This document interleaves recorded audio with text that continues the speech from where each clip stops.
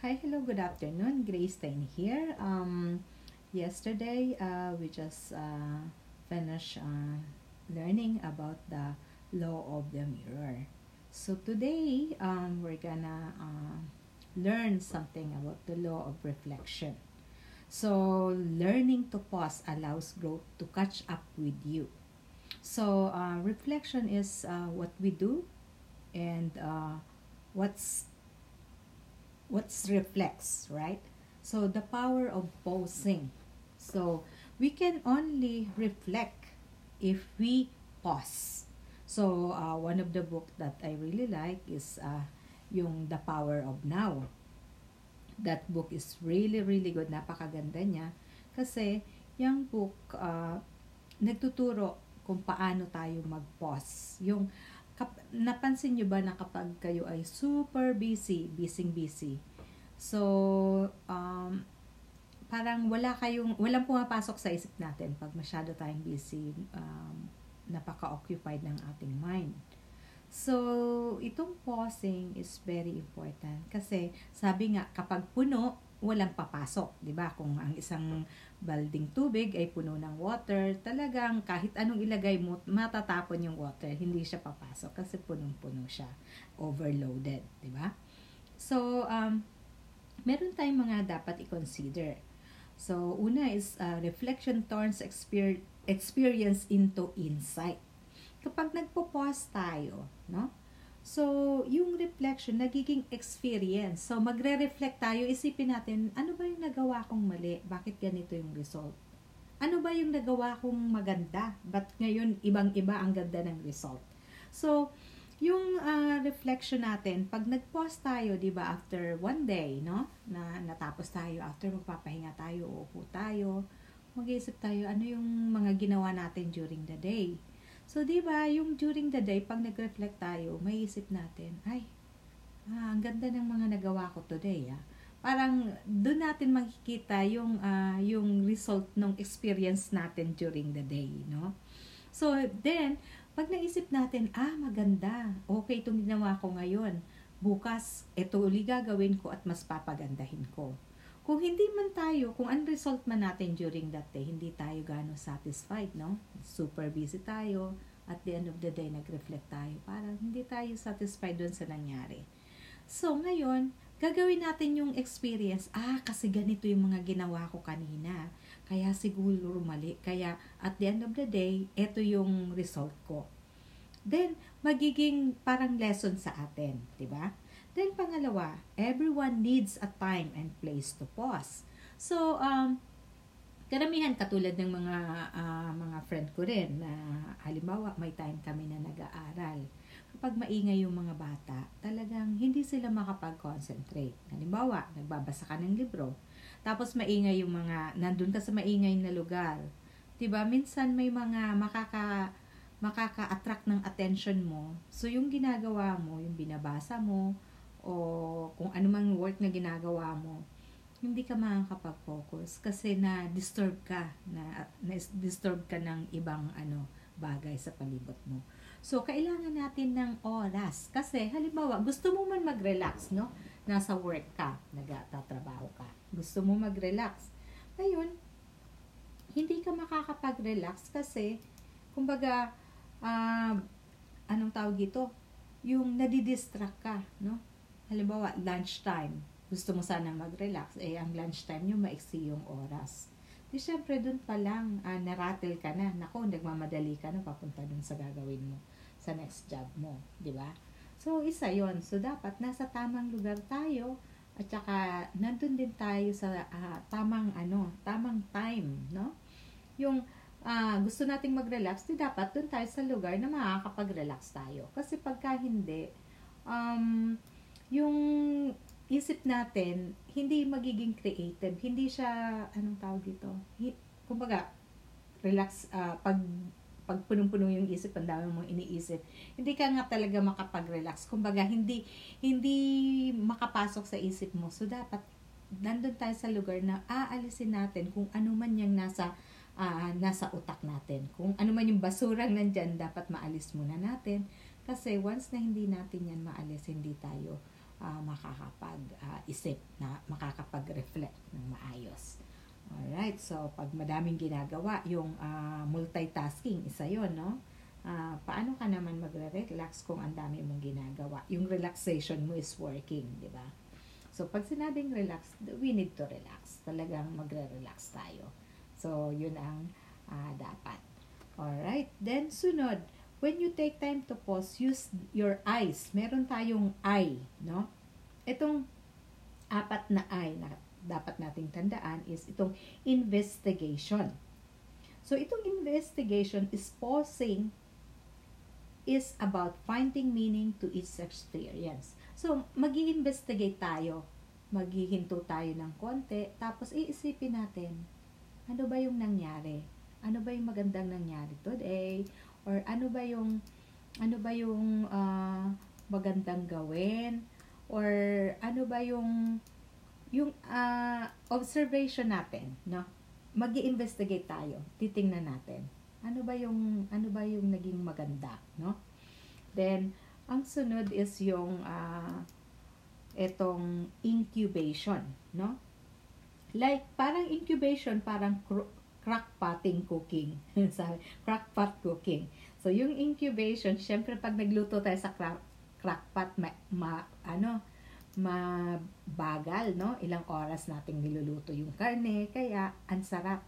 Pero pag niluto natin siya dun sa anong tawag dito, yung mabilis pressure cooker. Mabilis nga siyang lumambot, pero hindi siya ganun kasarap. So, iba pa rin yung talagang pinaglaanan ng time. So, ganito din sa atin, yung experience natin, kasi pag mabilis, hindi natin gano'n napansin anong mga magandang bagay na ginawa natin, ano yung bakit nagkaganitong result, ano yung ginawa natin na ganito yung result. So, para maisip natin maigi, ma-analyze natin maigi, kailangan natin ng time. Yung kailangan natin ng pause. Ang tawag dun is incubation. Huwag tayong magmadali. Yung talagang mag-google tayo ng enough time. Sabi nga, pag nagluluto, mas maganda yung dahan-dahan para yung minuto is masarap. So, ganun din sa pag-iisip. Kapag dahan-dahan tayo nag-iisip, talagang nandun tayo sa right place, right timing natin, na wala talagang kakatok sa pintuan natin or walang mangdidisturbo sa atin during that time. Mas makakapag-isip tayo ng maayos. So, sabi nga ni Jim Rohn, dito sa yung illumination, sabi niya, they either upload you or fraud you, sabi. So, yung illumination, yan yung process of placing value on your experience and performance. So, yung value, halimbawa, yung experience mo, bibigyan mo siya ng value, ay, ang galing. Ito yung pinakamagandang ginawa ko. Yung, bibigyan mo siya ng halaga. Hindi lang, ganito nangyari today, ito yung result, okay lang. Hindi ganon. So, bibigyan natin siya ng value. So, napakaganda ng nagawa mo ngayon. Bibigyan natin siya ng halaga na, ito palang ginawa ko ngayon is kapaki-pakinabang. Yun. So, tatandaan natin, ito yung ginawa ko. Inanalyze ko siyang mabuti, kaya ganito yung result. So, illumination. Kumbaga, illuminate, pinakintab, pina-bright, 'di ba? Sabi nga illumination yung ilaw. During Christmas, 'di ba? Illumination tawag. So, kumikinang-kinang, papakinangin natin yung idea, no? Yung idea, yung experience natin, yung papagandahin natin siya. Then yung sunod is illustration, the process of expanding your experience into teachable lesson. So, yung experience na yan is katulad dito, halimbawa, nag-aral ako nito, no? Ng personal growth. So, binasa ko, inintindi ko, isinagawa ko, then, nagkaroon ako ng good result. Kaya, inisip ko, ito yung ginawa ko, ito yung good result, so hindi ko siya makakalimutan. So, once na hindi na natin makalimutan ang isang bagay, that's the time na pwede na natin ituro. Kasi, kung babasahin natin, or kumbaga hindi natin isinagawa, hindi natin isinapuso, hindi natin talagang nilagay sa ating life, hindi natin maaalala. So, may mga time na, ano nga ba yun? Yung hindi natin makuha, hindi natin ma-demonstrate ng maayos. So, Once na ang isang experience, so yung yung pagpo-post natin, ganito yung ginawa ko, itong araw na to, ito yung mga ginawa ko. So, inisip-isip natin, step by step, kaya pala ganito yung result. So, dahil sa yung experience mo, inintindi mo, bakit naging ganun ang result, then talagang nasa puso at isip mo na, then saka mo siya maituturo sa iba. So, once na nagkaroon ka na ng illustration na pwede mo na siyang explain sa ibang tao, yan na yung umpisa na nakakapag-expand ka na-expand mo na yung experience mo into a teachable lesson, no? So, yan yung illustrate. Para nga, pag nag-i-illustrate, di ba, nagde-demonstrate, parang ganon. Pag illustration, parang may picture na nakikita ng tao, ganyan talaga pala yan. So, more clear, no? So, nagkakaroon ng picture yung ating experience, no? Dahil dun sa nag-reflect tayo, talagang inanalyze natin, binigyan natin ng pag-intindi yung isang experience na nangyari sa atin. Then, yung sunod is yung good questions are the heart of reflection. So, isa sa mga importanteng bagay sa pagre-reflect, yung magmuni-muni. Sabi nga, magmuni-muni ka muna, isip-isipin mo muna. So, kailangan pala natin na meron tayong mga question na galing sa ating heart, no? Hindi lang, ano kaya? Yung talagang, parang isipin natin na walang nakikinig sa atin. Kasi, pag from the heart, talagang yung gusto nating itanong, yun maitatanong natin. Pero pag alam natin na may nakikinig sa atin, nahihiya tayo magtanong. So, mas maganda yung tayo lang talaga. During reflection, na tayo lang, walang nagdi-disturb sa atin. Then, dun talaga natin matatanong ang sarili natin. So, may mga question na itong awareness question. So, ang mga question na pwede nating itanong is, what is my biggest asset? No? Yung about awareness natin sa sarili natin. Ano ba yung biggest asset mo? So, most of mga friends ko noon, ang aking biggest asset yung aking balakang. Yung aking kaseksihan. So, yun yung mga sinasabi ng iba. So, ang asset, ano ba talaga? Yung hindi lang yung mga material na bagay. Ano ba yung biggest asset mo as you, as ikaw, no? So, ano yung asset mo na masasabi mong ito is ikaw? Na mapapakinabangan mo, na pagmamalaki. Sinabi nga yung asset, yung liability, yan yung, bakit kaya meron pa ako nito? Diba? So, yung asset mo, ano yung asset mo? Halimbawa, yung pag-uugali mo maganda. Yung kalooban mo is talagang super, yung patience mo is talagang nandyan. So, alin ba yung number one na masasabi mo na pag sinabing ikaw, ano ang sasabihin ng tao? So, katulad sa akin, mostly ng mga friend ko, ang sabi sa akin, grabe, pasensyosa ka. So, you are very patient. So, yan yon. Tapos, matyaga daw ako. So, yan yung mga asset na sinasabi, no? So, ano yung meron tayong ganyan? Ano yung asset natin? Biggest asset is yung positive, no? About sa atin. Hindi yung sasakyan, hindi yung bahay, hindi yan yung asset. This is about us. Kasi personal growth nga eh. Then, what is the biggest liability? So, ano yung liability mo? So, minsan, masasabi natin may biggest liability is yung halimbawa, kahinaan mo or karamdaman mo. So, isa yon liability, di ba? Kasi hindi mo ma-grow hindi mo ma-expand yung iyong potential dahil dun sa liability na yon. So, ano yon? Ano yung meron ka? Yung kahinaan mo. Halimbawa, lagi kang nagagalit o syempre liability ng mo yon, yung pag-uugali, di ba? So, ano yung liability? Kasi dito natin malalaman kung paano din natin to aayusin. Then, what is my highest high? Highest high, yan yung ano ba yung nakakapagpasaya sa'yo ng husto? So, kasi dapat malaman natin yan. Once na alam natin yan, by that time na halimbawa, meron tayong medyo na down tayo ng konti, iisipin natin ano yung highest high natin. Paano natin mailalagay ang ating sarili sa isang magandang state of mind, no? Magandang, masayang moment. So, dapat alam natin yan. Ano yung ating lowest low? Dapat alam din natin kung ano ang nararamdaman natin, ano ang nakakapagpalungkot sa atin, ano ang nakakapag-disappoint sa atin. Kasi once na alam natin yan, yan ay iiwasan natin. Kasi ayaw natin na every time na lang, lagi tayong disappointed. Di ba? May mga time din na mas magandang ma-disappoint tayo ng maaga kaysa later. But pag lagi tayong nadi-disappoint, hindi na magiging maganda para sa atin. Kasi kumbaga lagi na tayong nasusuntok, no? Once na tayo nasusuntok, syempre nanghihina na tayo. So, dapat alam natin ano yung lowest low natin. Then, what is the most worthwhile emotion? Ano ba yung emotion natin na talagang napaka-importante? Na may value sa atin? Ano ba yon? No? So, emotion of happiness, yung pagmamahal or something. Ano ba yun para sa atin? Ano yung feelings natin na talagang importante na meron tayo? So, ano yung emotion na yun? Emotion of hunger, emotion of being loved. Anong emotion ang meron tayo? Kasi lahat ng tao iba-iba.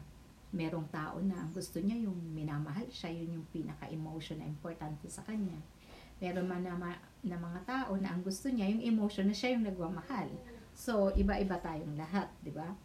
So, ito pa isa. What is the least worthwhile emotion? Ano yung pinaka-least? Hindi gano ka-importante. Yung pinaka-baba na emotion. Least worthwhile emotion. Pinaka-least, hindi importanteng emotion, no? So, then, what is the best habit? What is my best habit?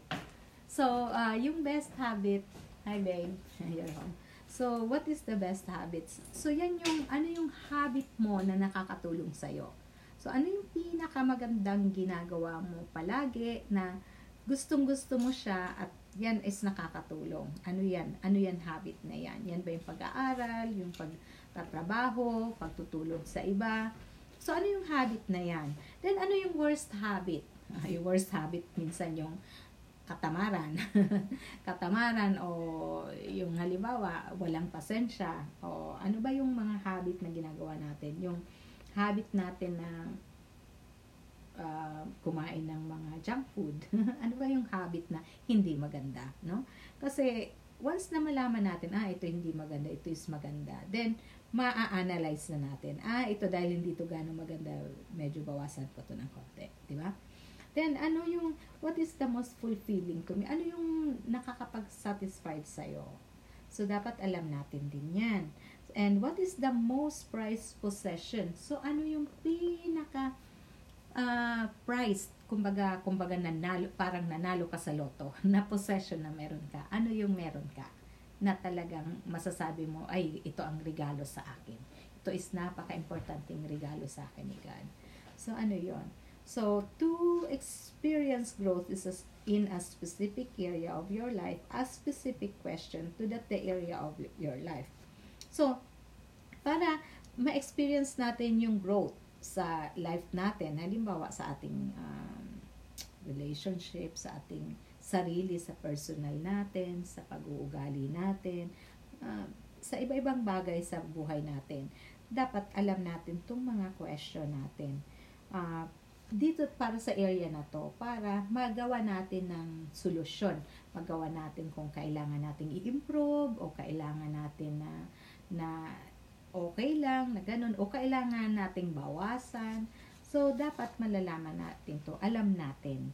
So, yan yung mga questions at siguro marami pang question na pwede nating itanong sa sarili natin kung paano natin mababago. Para itong mga question na ito yung para makilala natin ang sarili natin. Saan ka magaling, saan ka hindi magaling, saan ka nalulungkot, saan ka hindi nalulungkot. So, yung mga ganung bagay. Then, the journey is worth the trouble. So, minsan yung journey natin, maraming dinadaanan. Ang journey nga, sabi, dire-diretso, di ba? Walang katapusan na journey. So, hindi ito goal. Pag sinabing goal, may katapusan. Ito ay journey of life, kasi wala siyang katapusan, dire-diretso siya. So, itong journey natin, meron tong mga lubak. Syempre, nagjo-journey ka. May time mawawalan ka ng gasoline, di ba? May time nagugutumin ka sa daan. May time na uulan. May time na mababaha. May time may dadaanan kang lubak. So, yan is a part of the journey. But the journey is good. Kahit may mga dadaanan kang ganyan, kapag nalampasan mo yan, it's worth to go to the journey. Sabi nga, ay alam mo, ang layo ng pinuntahan namin. Pero pagdating namin doon, ang ganda pala ng beach. Ang ganda pala ng view.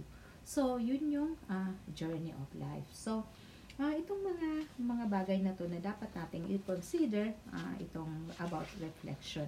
So, during time of reflection, diyan natin tanongin yung sarili natin, diyan natin lalong kilalanin ang sarili natin, diyan natin i-recognize yung sarili natin, diyan natin tingnan kung ano yung mga kahinaan natin during that reflection time. So, nasa time, place, at nasa nasa right place tayo at nasa right time tayo. Okay po, sana nakatulong sa inyo, at kung ito ay makakatulong sa iba, just share this audio, this podcast, para naman yung mga kaibigan natin, mga family natin is matuto din. Okay, so next ang ating pag-aaralan is the law of consistency. Paano maging consistent. Okay po, thank you so much, and I'll see you on my next audio.